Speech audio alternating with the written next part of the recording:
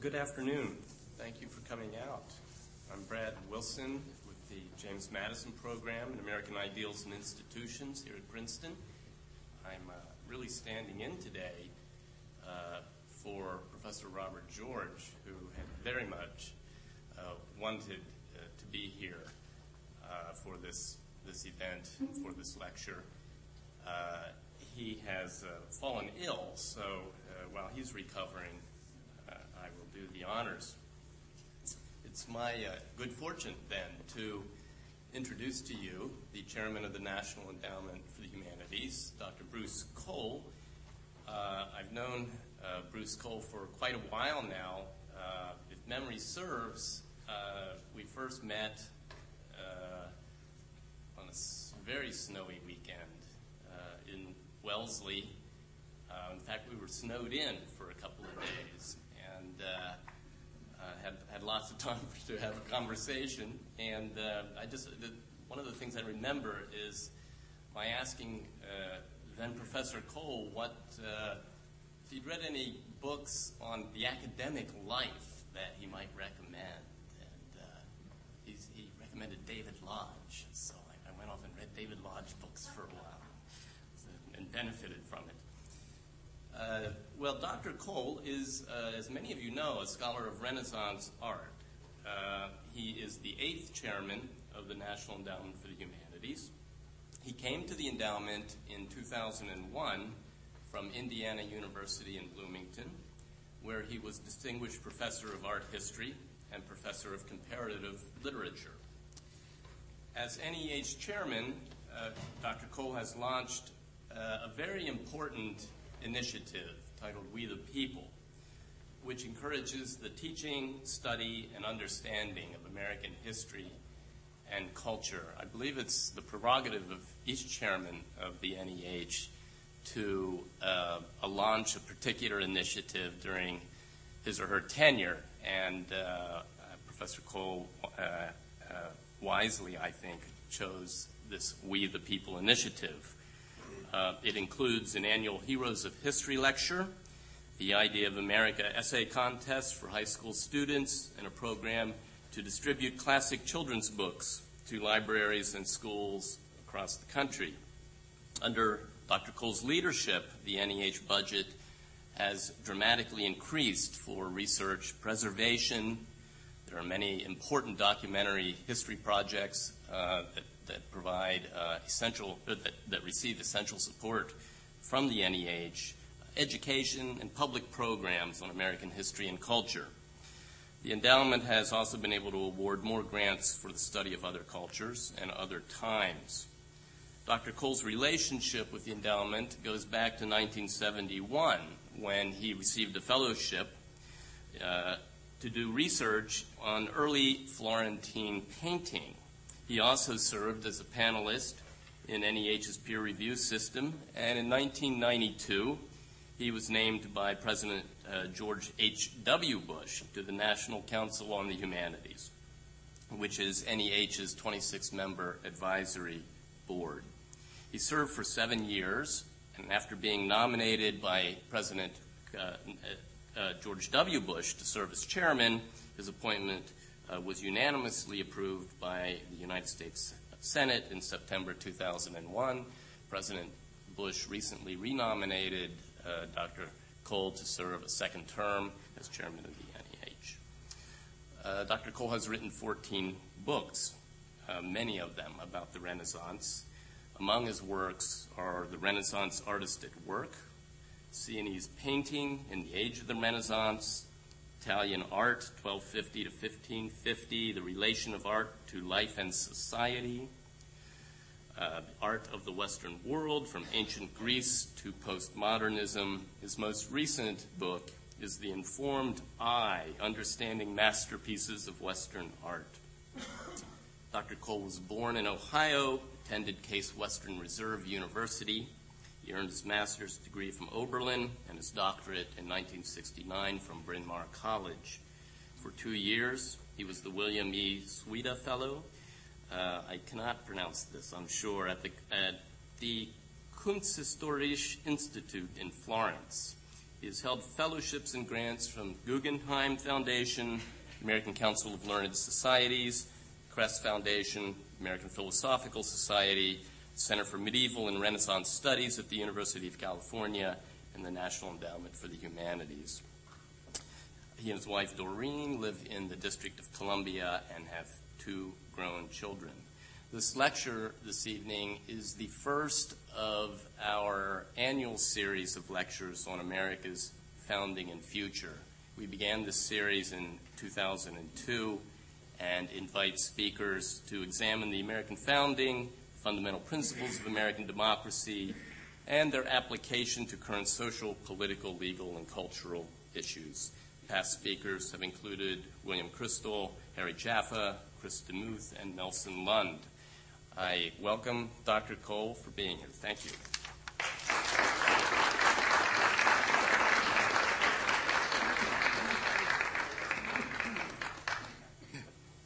Well, good afternoon. Thank you all for coming. Indeed, Brad is an old buddy of mine. And I had forgotten about being snowbound, but I also remember there was an excellent restaurant there that we took advantage of.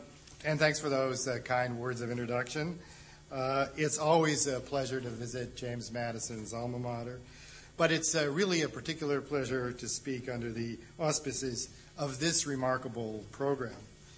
The James Madison program fosters a unique environment in which scholarship, teaching, and intellectual exchange flourish. As we know, many institutions of higher education have not been so attentive to their duty to cultivate knowledge of American ideals and institutions. Such subjects are too often ignored or worse, but here at Princeton, to the immense credit of this university and Professor Robbie George and people like Brad Wilson, things are indeed different. In a short 5-year span, you have earned the right to carry on in James Madison's name. And I had a very interesting James Madison experience on Constitution Day. The NEH awarded this Center for the Study of the Constitution at Mount Pillier $1 million challenge grant, and I traveled down to make that award on last Constitution Day. And that was a very stirring ceremony, and there was also a James Madison impersonator, or interpreter, I should say, and I had my doubts about such people, but he was really remarkable, and I've been urging Brad to bring him up here so you can all hear him. Extremely scholarly, very articulate, and never got out of character, which was a little unnerving.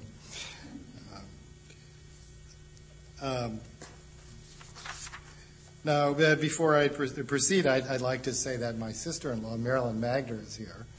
Marilyn, where are you? I want to properly embarrass her. She's a good sister-in-law, and she lives in Lawrenceville. And I'd like to also recognize a member of my staff, Andrew Hazlitt, who was my advisor and NEH's White House liaison. And Andrew has been at the Endowment just a little after I came, so almost 4 years, and he's just done a terrific job. So thank you, Andrew. It's really nice to be back in Princeton.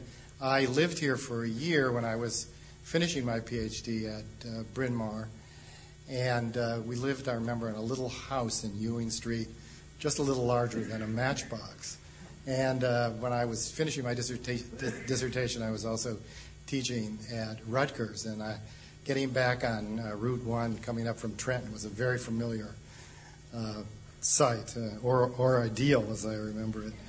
That was a really great year. I remember that Rutgers paid me twice a month, and I don't think we've ever felt so rich. And those people who have been on the 1-month university, every paycheck once a month university salaries know what I mean. However, I can say the federal government does pay twice a month, so I'm feeling better now. So, like all of you gathered here today, I'm a passionate devotee of history and other subjects within the humanities and the liberal arts. And we have been blessed with the opportunity and the time to become immersed in subjects like political theory or literature or philosophy or history. and religion and art history. And I think everyone in this room knows well the private joys and personal growth that comes from a deep acquaintance with the humanities. The humanities, I believe, lead us to live the good and the examined life.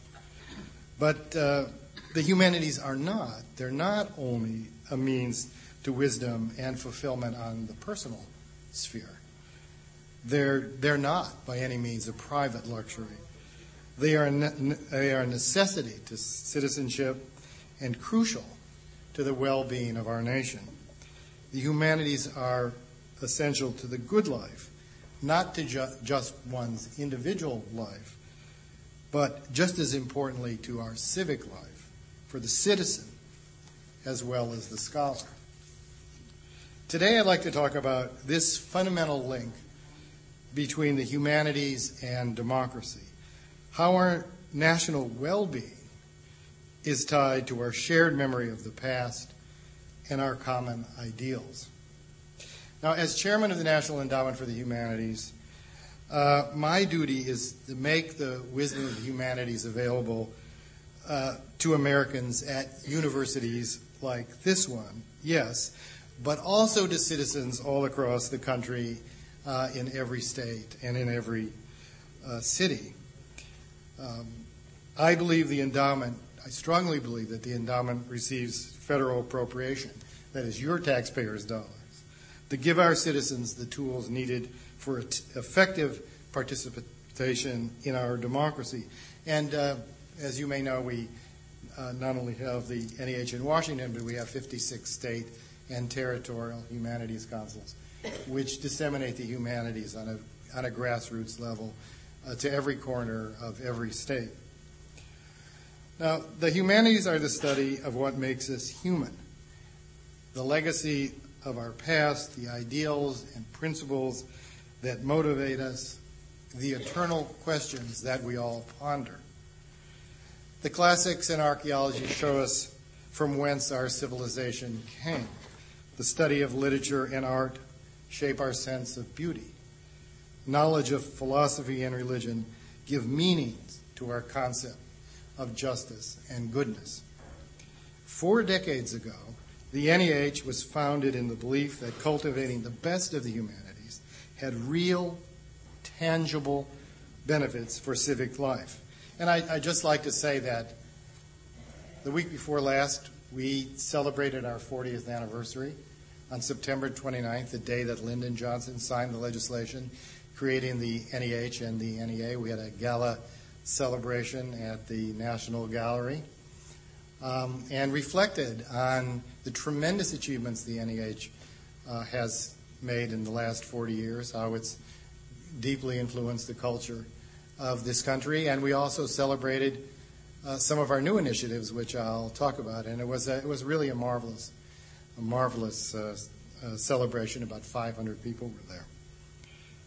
And that founding legislation that was signed 40 years ago declares that democracy demands wisdom. America must have educated and thoughtful citizens who can fully and intelligently participate in our government of, by, and for the people. And the NEH exists to foster the wisdom and knowledge essential to our national identity. In the years of my chairmanship at the NEH, I have argued that the state of the humanities has real implications for the state of our union. The humanities help us understand the world around us, important in times of peace, but essential in a time of war. In recent years, our nation has been engaged in conflicts driven by philosophy, political ideologies, and views of history, all topics which fall squarely within the humanities. The humanities help us understand what is at stake in such conflicts. Our tolerance, our principles, our wealth, and our freedoms have indeed made us targets. Indeed, the values implicit in the study of the humanities are part of why we were attacked on September 11th, 2001. The free and fearless exchange of ideas, respect for individual conscience, belief in the power of education, the rule of law, tolerance.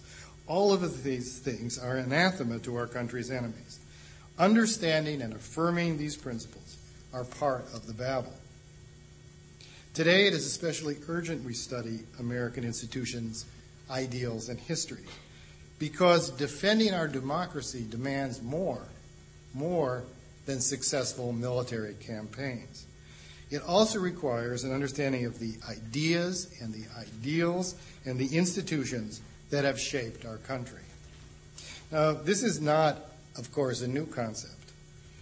America's founders recognized the importance of an informed and educated citizenry as necessary for the survival of our participatory democracy. I love, you probably all know it, Franklin's statement when he was asked after signing the Constitution, Dr. Franklin, what have you given us? A monarchy or republic? And he said, a republic, if you can keep it. As many speakers here at Princeton have no doubt had occasion to mention, James Madison famously said, the diffusion of knowledge is the only true guardian of liberty. Such knowledge, Lincoln's mystic chords of memory, tell us who we are as a people and why our country is worth fighting for. Such knowledge is indeed part of our homeland defense. But these values, ideas, and memories are not self-sustaining or inborn. Democracy is not a birthright. It must be taught and it must be learned. Our citizens must know about our founding principles, our ideas, our rights and our responsibilities, and our institution in order to understand how the past informs the present and to have a compass to the future. Free people must take responsibility for their own governance and ensure that the knowledge that sustains democracy is transmitted down the generations. It has been said that the erosion of freedom comes from three sources: from without, from within, and from the passing of time. Though not as visible as marching armies or as menacing as corrupt leaders, the injuries of time lead to the same outcome: a surrender of American ideals. Abraham Lincoln warned of this silent artillery, the fading memory of what we believe as Americans and why. And this loss of American memory has profound implications for our national security. We face a serious challenge to our country that lies within our border, even within our schools: the threat of American amnesia. Now, one of the common threads of great civilizations is the cultivation of memory.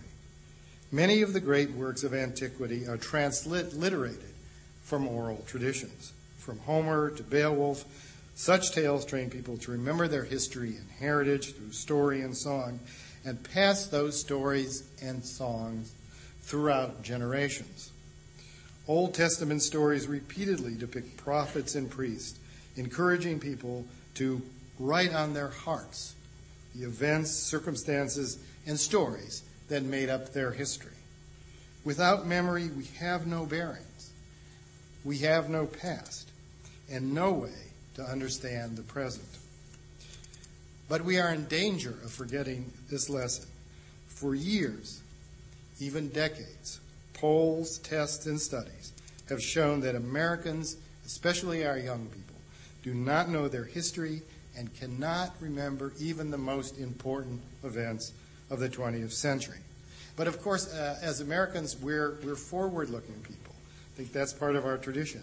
We're often more concerned what happens tomorrow than with what happened yesterday. But we are in danger of having our view of the future obscured by our ignorance of the past. We cannot see clearly ahead if we are blind to history. Unfortunately, many indicators point to a worsening of our case of American amnesia.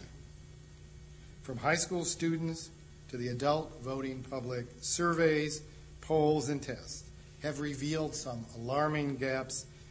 Even among our nation's best educated people, too many have been shortchanged by our education system. Now,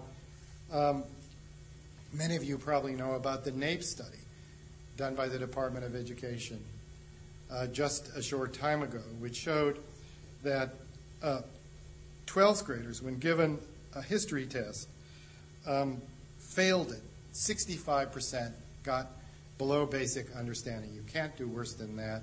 That's even worse than math and science. Lest you think things are better in higher education, even in some elite universities, of course I'm sure that is not the case here, the Roper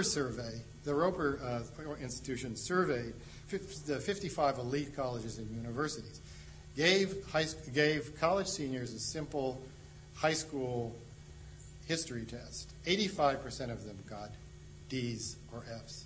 Many of them didn't know when the Civil War was. They didn't know when Lincoln was president. They didn't know anything about the division of powers, very little about the Bill of Rights, and so on and so forth. Even here at Princeton, I would not be surprised if the thoughtful, well-read, and historically minded students who participate in the James Madison program have encountered peers who demonstrate thin knowledge of the past. Now, in a democracy, collective amnesia is particularly dangerous. Citizens kept ignorant of their history, are robbed of the riches of their heritage, and handicapped not only in the ability to understand their own past and present, but they're also handicapped in their ability to understand and to appreciate other cultures. And lacking knowledge of the past, they will tend to believe even the most far-fetched, ill-intended versions of our story. If Americans cannot recall, for instance, whom we fought and whom we fought against during World War II, it should not be assumed that they will long remember the signal events of our time. 60% of high school seniors did not know that either Japan, Germany, or Italy was a foe of the United States in the Second World War. 18% of them thought that Germany was on our side during that time. And a nation that does not know why it exists or what it stands for cannot flourish. It has been said that we cannot defend what we cannot define. And David McCullough is very fond of saying that planning for the future without a knowledge of the past is like trying to plant cut flowers. And I think that's very, very true. And our nation's future depends on how we meet these challenges. We all have a stake, and we all have a role to play in recovering America's memory. And there are several things we can do to alleviate our case of American amnesia. Now, this is where the National Endowment for the Humanities is answering the President's call to service with the launch of the We the People Initiative. The We the People Initiative, as Brad said, marks a systematic effort at the NEH to promote the study and understanding of American history and culture. Launched by the President in a Rose Garden speech in 2002, and I believe that was the first time a president has actually publicly mentioned the NEH in a speech in the Rose Garden, and maybe any speech, since Lyndon Johnson established the agency in 1965 in a Rose Garden speech. And launched by the President in Constitution Day 2002, and supported vigorously by both sides of the aisle in Congress.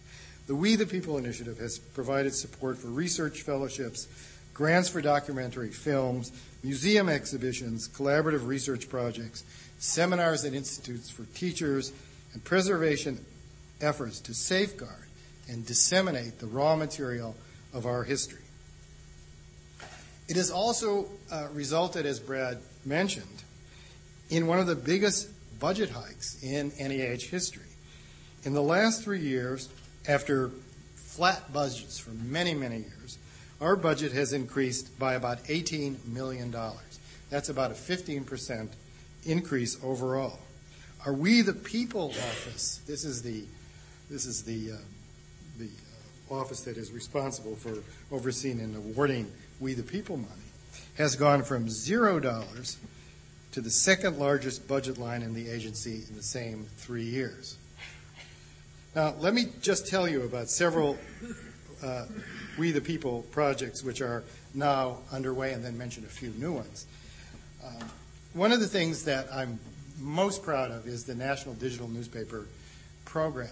As many of you, as you probably know, over the last 20 years, in our national newspaper program, the NEH has supported the discovery and the cataloging and the microfilming of historic newspapers. About 160,000 newspapers, individual titles, have been microfilmed, and that amount of microfilm is about 70 million pages.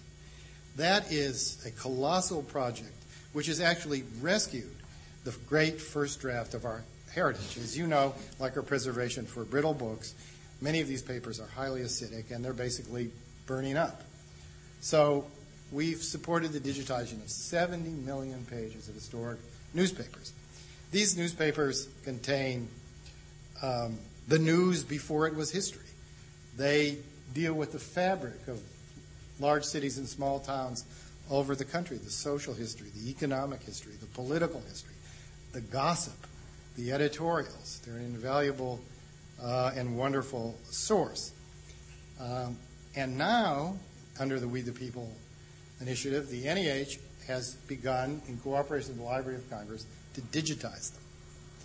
And they will be available on the Library of Congress website. That's where the digital files will be mounted. They will be available free, and we hope forever, and they will be available at the click of a mouse. And what you'll see is something put up in something called optical character recognition. So you will see the whole page of the paper. It's not like LexisNexis. You'll see the headlines. You will see the lithographs or the steel engravings or the photographs. And you will be able to flip from page to page. And you will be able to keyword search it.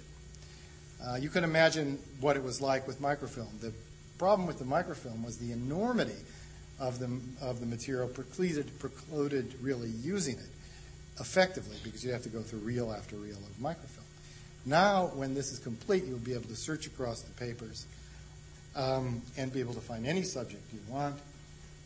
And it will be a quantum leap, not only in the availability of the raw material of our history, but also it will be a powerful tools that can be used by scholars or newspaper reporters or judges or anyone else.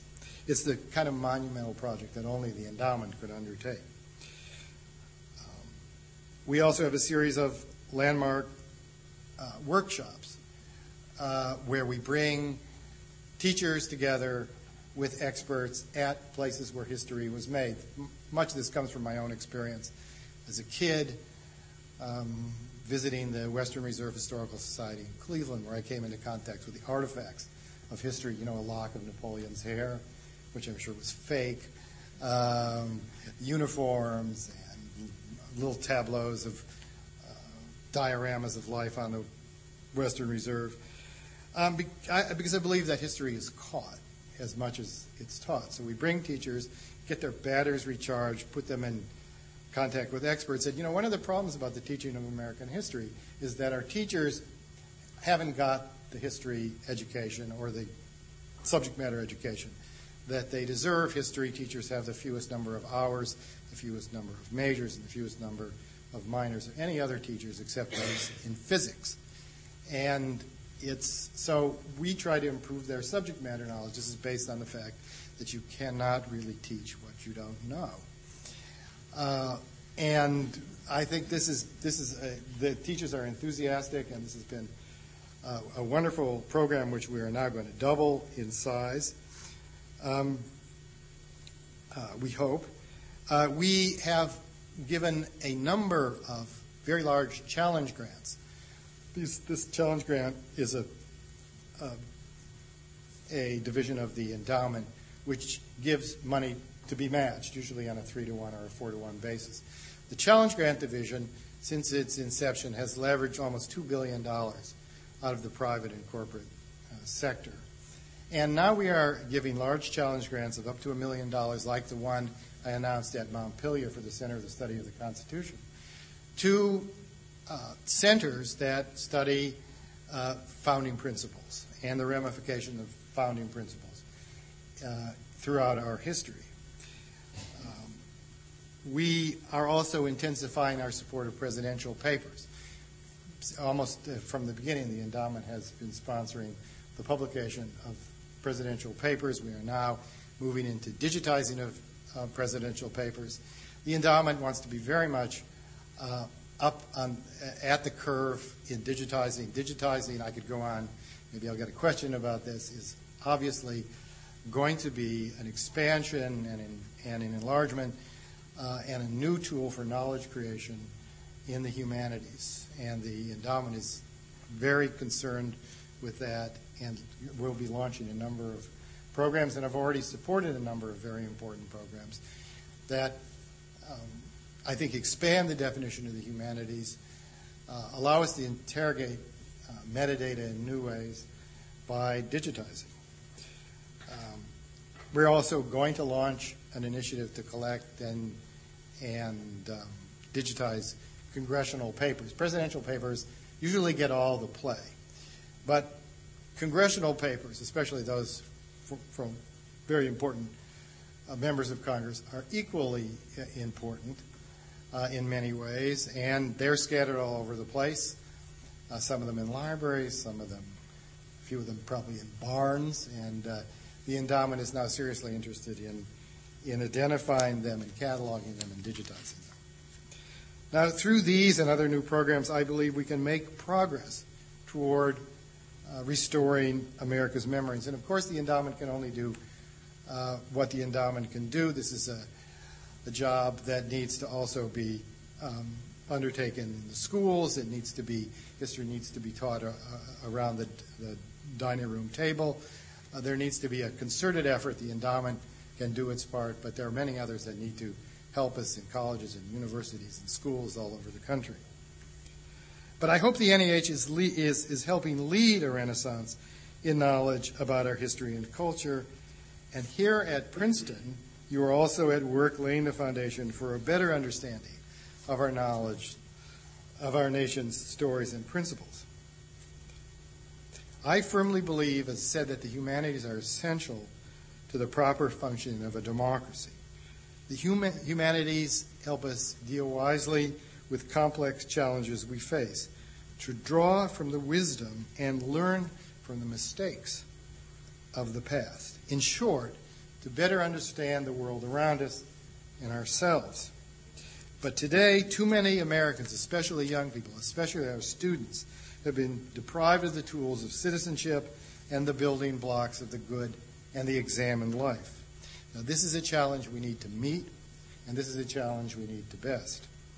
Our history must be preserved, and it must be passed on. We cannot expect that a nation which has lost its memory will keep its vision. We cannot hope that forgetting the past will not obscure our future. The work of the scholar is essential to the life of the citizen. The lessons of history, the wisdom of the world's great thinkers, the knowledge of other lives, other times, and other cultures. These not only make us wiser, they make us safer, more secure, and more human. By celebrating the scholar, we benefit the citizen. And by cultivating the pursuit of truth and excellence, we leave a new generation with a brighter light, a broader perspective, and an enriched legacy with which to face the future. Thank you very much.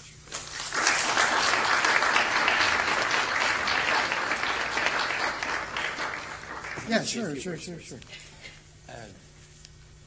Thank you very much, Bruce. When Dr. Cole and I were having a conversation before this lecture, I said to him, I think you're the first uncontroversial chairman of the NEH that I can remember. And I thought back to the controversies when William Bennett was chairman, and then Lynn Cheney, and then controversies when Sheldon Hackney and Bill Ferris were chairman, and then Bruce Cole came along. And I didn't know what to make of it. I just noted the fact. And he said, yes, that's probably correct. He said, and I've done it without compromising the mission of the NEH.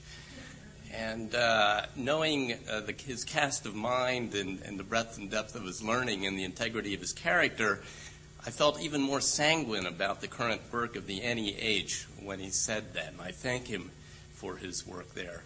I also would like to mention that he told me that he had just come back from Paris, where he had spent a week as a delegate to the 33rd meeting of UNESCO, meeting in Paris.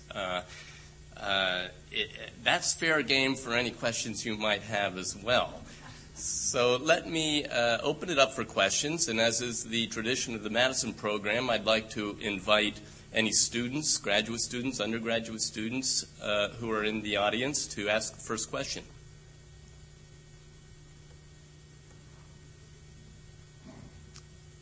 Yes, sir. Sure. Could you just speak briefly? First of all, thank you very much. I really enjoyed the lecture. Can you briefly speak about where the NEA and the NEH overlap in terms of promoting some of the disciplines, such as jazz, for example, which has very strong historical significance, but also is important to the arts? What programs are being started or down the last? Yeah, that's a good question.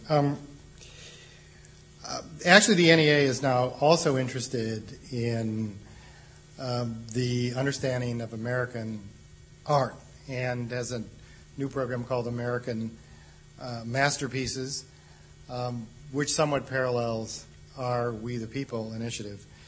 Yeah, the NEA supports creative endeavors. They will support a jazz group or a symphony orchestra.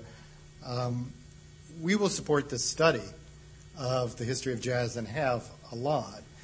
So ours is a more interpretive aspect of the arts, because we do sponsor a lot of research in art history and music history and poetry, and have published the papers of poets, the Whitman papers, for instance. But there's a pretty bright line between what the NEH supports, which is basically creative endeavors, and what we support. Oh, there is some overlap. We support museum exhibitions and catalogs. They do as well. They have some preservation endeavors, and we do as well. But we don't have any programs that are formally linked or have this kind of synergy. Mm-hmm.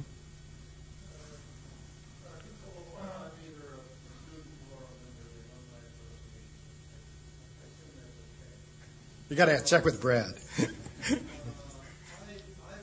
troubled by which history will be taught, and how does one decide which history will be taught? Because not everything about the American experience has been positive.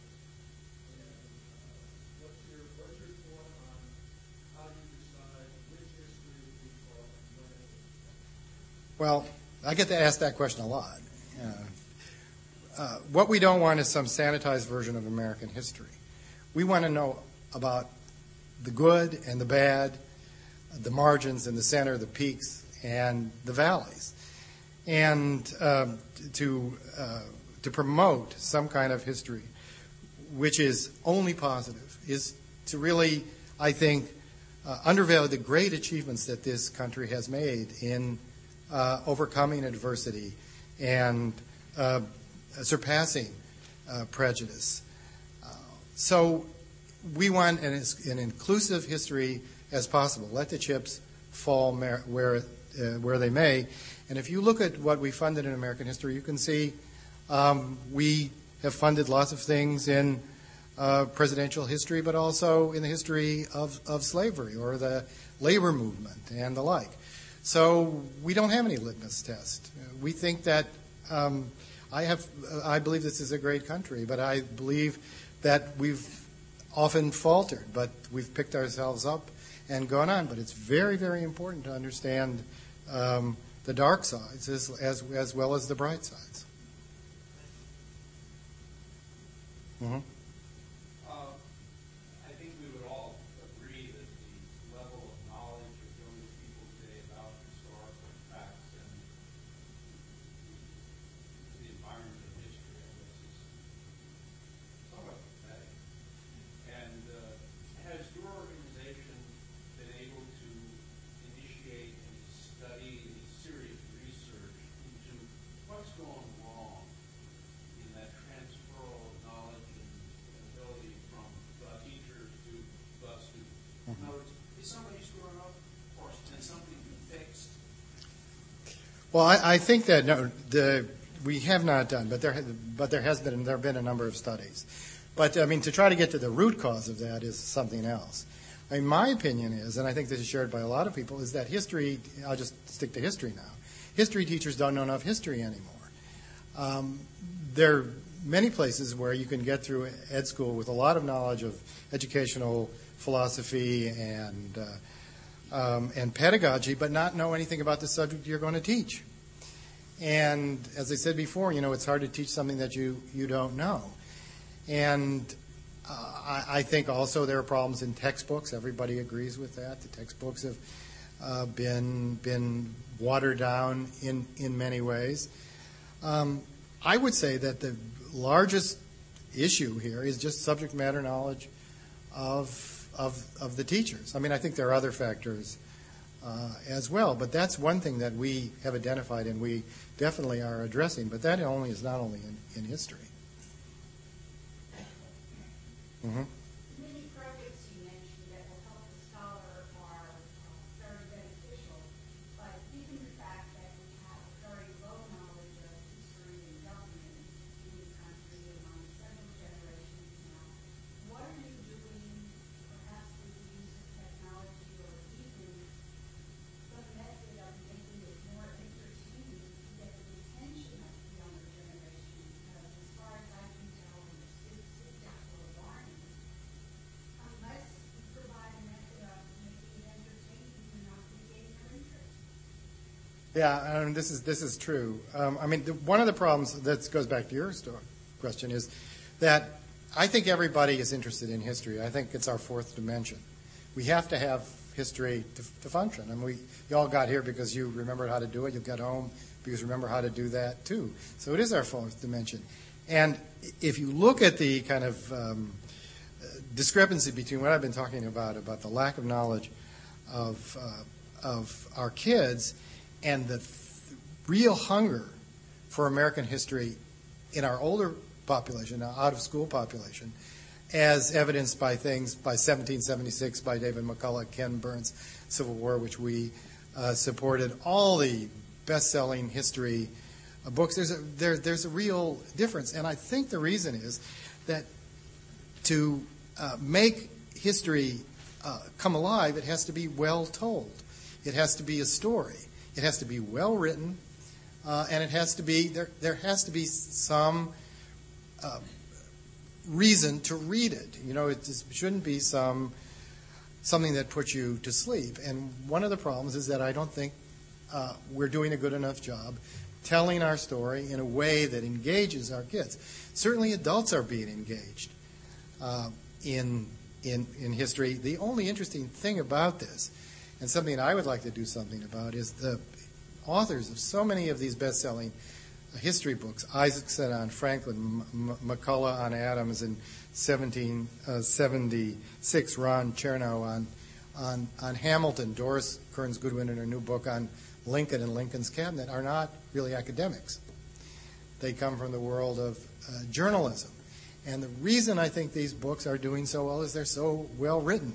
They have great narratives. They're so compelling.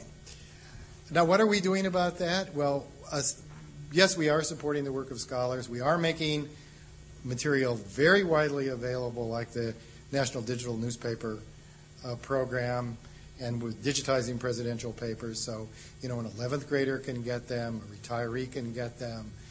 Whoever has them, internet can get them. But we are also sponsoring very large film programs. We just had an award-winning television feature on Ben Franklin, got an Emmy. We are doing radio programs, museum exhibitions that reach millions and millions of people. And our state humanities councils, each of them have We the People components, which are really taking this initiative down to the grassroots in libraries and in schools all over the country. So it's very important not only to build this on scholarly research, but also to disseminate that scholarly research in an attractive way that gets people who are naturally primed to think about history. Mm-hmm.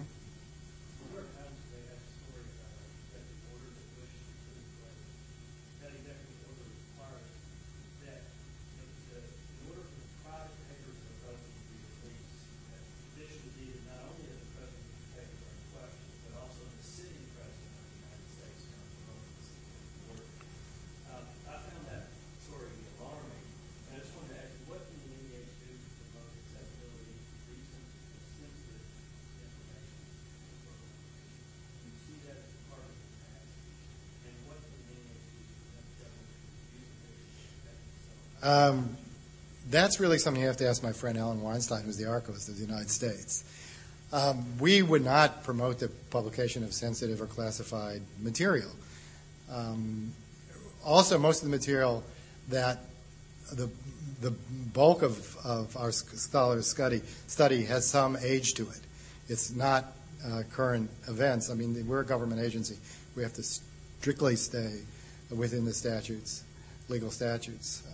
As far as the release of presidential papers, I know that's a controversial issue, and that's really something that the archives is involved in, not us.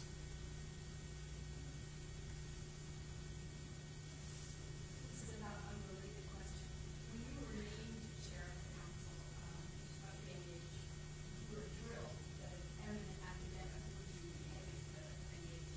And I wondered if you would reflect with us on what kind of challenges you have felt in an organization that is necessarily political rather than academic. Well, what's really interesting about that is how unpolitical it is. I've been there for 4 years, and only one time have I had any political pressure exerted on me, and that was by a congressman who wanted something for a constituent. But aside from that, I have had truly zero political pressure on any award, any policy, any initiative, and the like. And that might be hard for you to believe. I am a political appointee. This is a federal, independent federal agency. But it just doesn't exist. Now, whether it exists in other administrations, other agencies, I don't know. I can't say. But that's been one of the most surprising things. And one of the things that, yes, I was a scholar. I spent many years toiling away in the vineyards of art history and the academic world. And one of the things, frankly, I was a little concerned about, or they had some experience as a National Council member, was dealing with the Hill and what would happen up there. But that turns out to be one of the most enjoyable parts of my job. And it demands a different set of skill sets, than giving a lecture in a college and university. Our relations with Congress have been excellent. There's some wood here. Our committee, our Appropriations Committee, has been very, very supportive. And one of the things that I'm most proud of is that we've had some Dear Colleagues letters. When there's an amendment on the floor, that Dear Colleagues letters go around where senators and representatives support this particular piece of legislation or an amendment. And two of those, we didn't even have one last time. We didn't even need it. But two of those Dear Colleague letters contain the signatures of people who actually voted to either abolish or defund the endowment in years past. And I'm very proud that we've got lots and lots of allies in Congress on both sides of the aisle and have very good working relations with them. And I think one of the reasons for that is that they have faith in the NEH. They have faith that the NEH is making very high quality, significant awards that have a real impact on American society. So, strange as it may seem, and it may not seem credible, but I have not, except for one time, had any political pressure ever, which is another good part of my job. We also now have a Humanities caucus in the House for the first time, co-chaired by Congressman Leach from Iowa and Congressman Price. Leach is a Republican, Congressman Price, a Democrat from North Carolina. And we also have a cultural caucus now in the Senate, co-chaired by Senator Enzi and Senator Kennedy. And you cannot get a wider spread of political opinion than you have there. And this bipartisan support is something that is very, very gratifying to me. My question is similar to yours, partisan politics. How do you deal with members in Congress, especially in the House, but also members of the President's Party, consistently vote to reduce NEA and NEH funding, or if you seem by the votes, we seem to see NEA and NEH as places to draw cash when they need it for federal legislation or fire relief or tax relief. Yeah, our budget always comes up with our forest fires, Yeah. which is always dangerous, and everybody's looking around for some money. No, how do we deal with it? We deal with it by the fact that, we've gotten $18 million in the last 3 years, so it really hasn't been a factor. It just hasn't been a factor. Mm-hmm. Let me take Brad's cue for the UNESCO question. Yeah, okay, good. You want to give us some questions? Well, this is a very interesting part of my job. I mean, when I was appointed, we weren't back in UNESCO. And so I never thought that there would be any kind of diplomatic aspect of my job. But now we're back in UNESCO, and we don't have a culture minister. So there are all these issues of culture, and culture ministers go to UNESCO as part of the delegation. So the delegation is often formed by someone, the chairman of the NEH or chairman of the NEA or the head of the Institute for Museum and Library Services. And one of the interesting things has been interacting with other delegates at UNESCO. I remember when we first came and we met them, and who do not understand the way that our system works. They can't understand that we don't have a culture minister. They can't understand that we don't have a centralized cultural policy, and that Washington doesn't set cultural policy. It's still very difficult for them to understand. And I say, you know what? We don't have that, and guess what? We don't want it. Because, people in Princeton or in Cleveland, Ohio, or I believe, or any place in the country don't want Washington setting central cultural policy. I mean, we have a very decentralized system, very federal system in the way that we have schools or anything else. And so that's been very, very interesting. I've been working on two things. Mainly on a set of guidelines that UNESCO finally passed after a couple of years that deals with what they call trans-border accreditation and evaluation of higher education. In other words, with the sort of rapidly globalizing and virtual education going on now, and vast migration of students, and offshore campuses, and degree mills. How do you evaluate? What are the standards?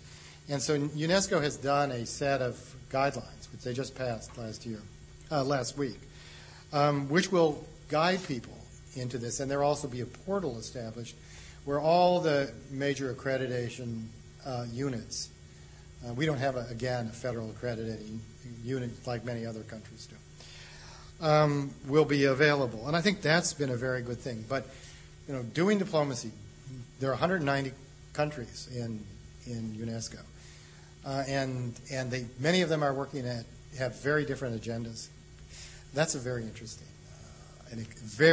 experience. And I've also found that most of the work in UNESCO does not happen in the commission meetings or in the plenary section. It happens in the parties and receptions, of which there are many. The other thing that I worked on a little bit is the Treaty on Cultural Diversity, which is a very contentious issue, which deals with cultural property and issues of trade, and that is now being worked on this week.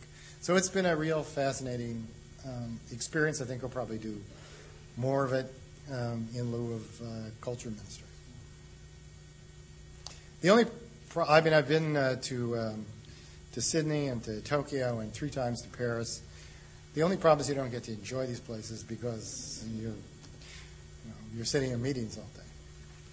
Yeah, I was talking with some of the officials at the Department of Homeland Security, and we created the Office of Citizenship, and they're trying to implement civic education programs for immigrants. I was wondering if you had any comment on that. I know France has some similar programs, but a lot of what we're talking about is people learning history ahead of time, not only to people warn what's coming. There's a lot of focus and concern about new immigrants not fully becoming American, but I sometimes wonder if you can really teach immigrants how to become Americans through a set of structured kinds of programs. Is that historically what happens to immigrants or not? Well, first of all, that's a great question, and we are working with Alfonso Aguilar, who works in the Citizenship Office, and actually we've done some events. One of the things that I think Brad mentioned, we have something called the We the People bookshelf, where we distribute 15 books, K-12, to thousands of libraries across the country. And this year's theme is Becoming American, which is about immigration and issues of assimilation and allegiance. And that's a good question because I think now, probably as much as any time in our history, people are coming to the United States, and I think they're very eager to participate in our country. That's why they're coming here. And there are barriers with languages and the likes and the citizenship. But how is it? How do you get to these people? How do you tell these people about our country? How do you tell them about the good and the bad? How do you teach them about our institutions and our separation of powers? We do some of that. We're working with the Office of Citizenship to figure out if we can do more of it. But, because this is of key importance, what we don't want is some kind of balkanization. This country, I was in Sweden a couple of weeks ago or a month ago. I gave a talk at the Swedish Immigrants Institute, and Sweden and like European countries are facing this issue, but much bigger issue about immigrants who are coming in, the ideas of separation, assimilation, and the like. How do you get these people to buy in? And I think people that come to the United States, for the most part, really want to participate in our government, and we have to be welcome to them. We're all immigrants. It's a country of immigrants. This is one of the fantastic things about the States, I think, is how well this has all worked, how people come. They keep part of their identity, but then they also become Americans, and they assimilate and have allegiance to this country. And the Swedes wanted to know, how we did all that. I didn't have all the answers, but that's extremely important right at this critical juncture. But we have done it really, really well, and I think we have a lot, not only to teach our new citizens, but to teach other people in other parts of the world. Okay, thank you very much.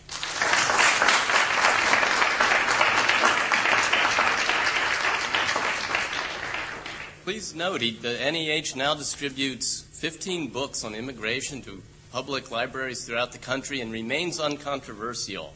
You're not just a great scholar and statesman, you're a magician and a hypnotist. Well, before we retire to the reception upstairs, I would just like to mention that our next event will be the second in our America's Founding and Future series. Christine Rosen from the Ethics and Public Policy Center in Washington will be here on October 19th, that's Wednesday, to speak on rehabilitating eugenics. Dr. Rosen is a fellow at the Ethics and Public Policy Center. She's the author of a very interesting book called Preaching Eugenics, Religious Leaders and the American Eugenics Movement, which is a history of the ethical and religious debates surrounding the eugenics movement in the United States in the early part of the 20th century.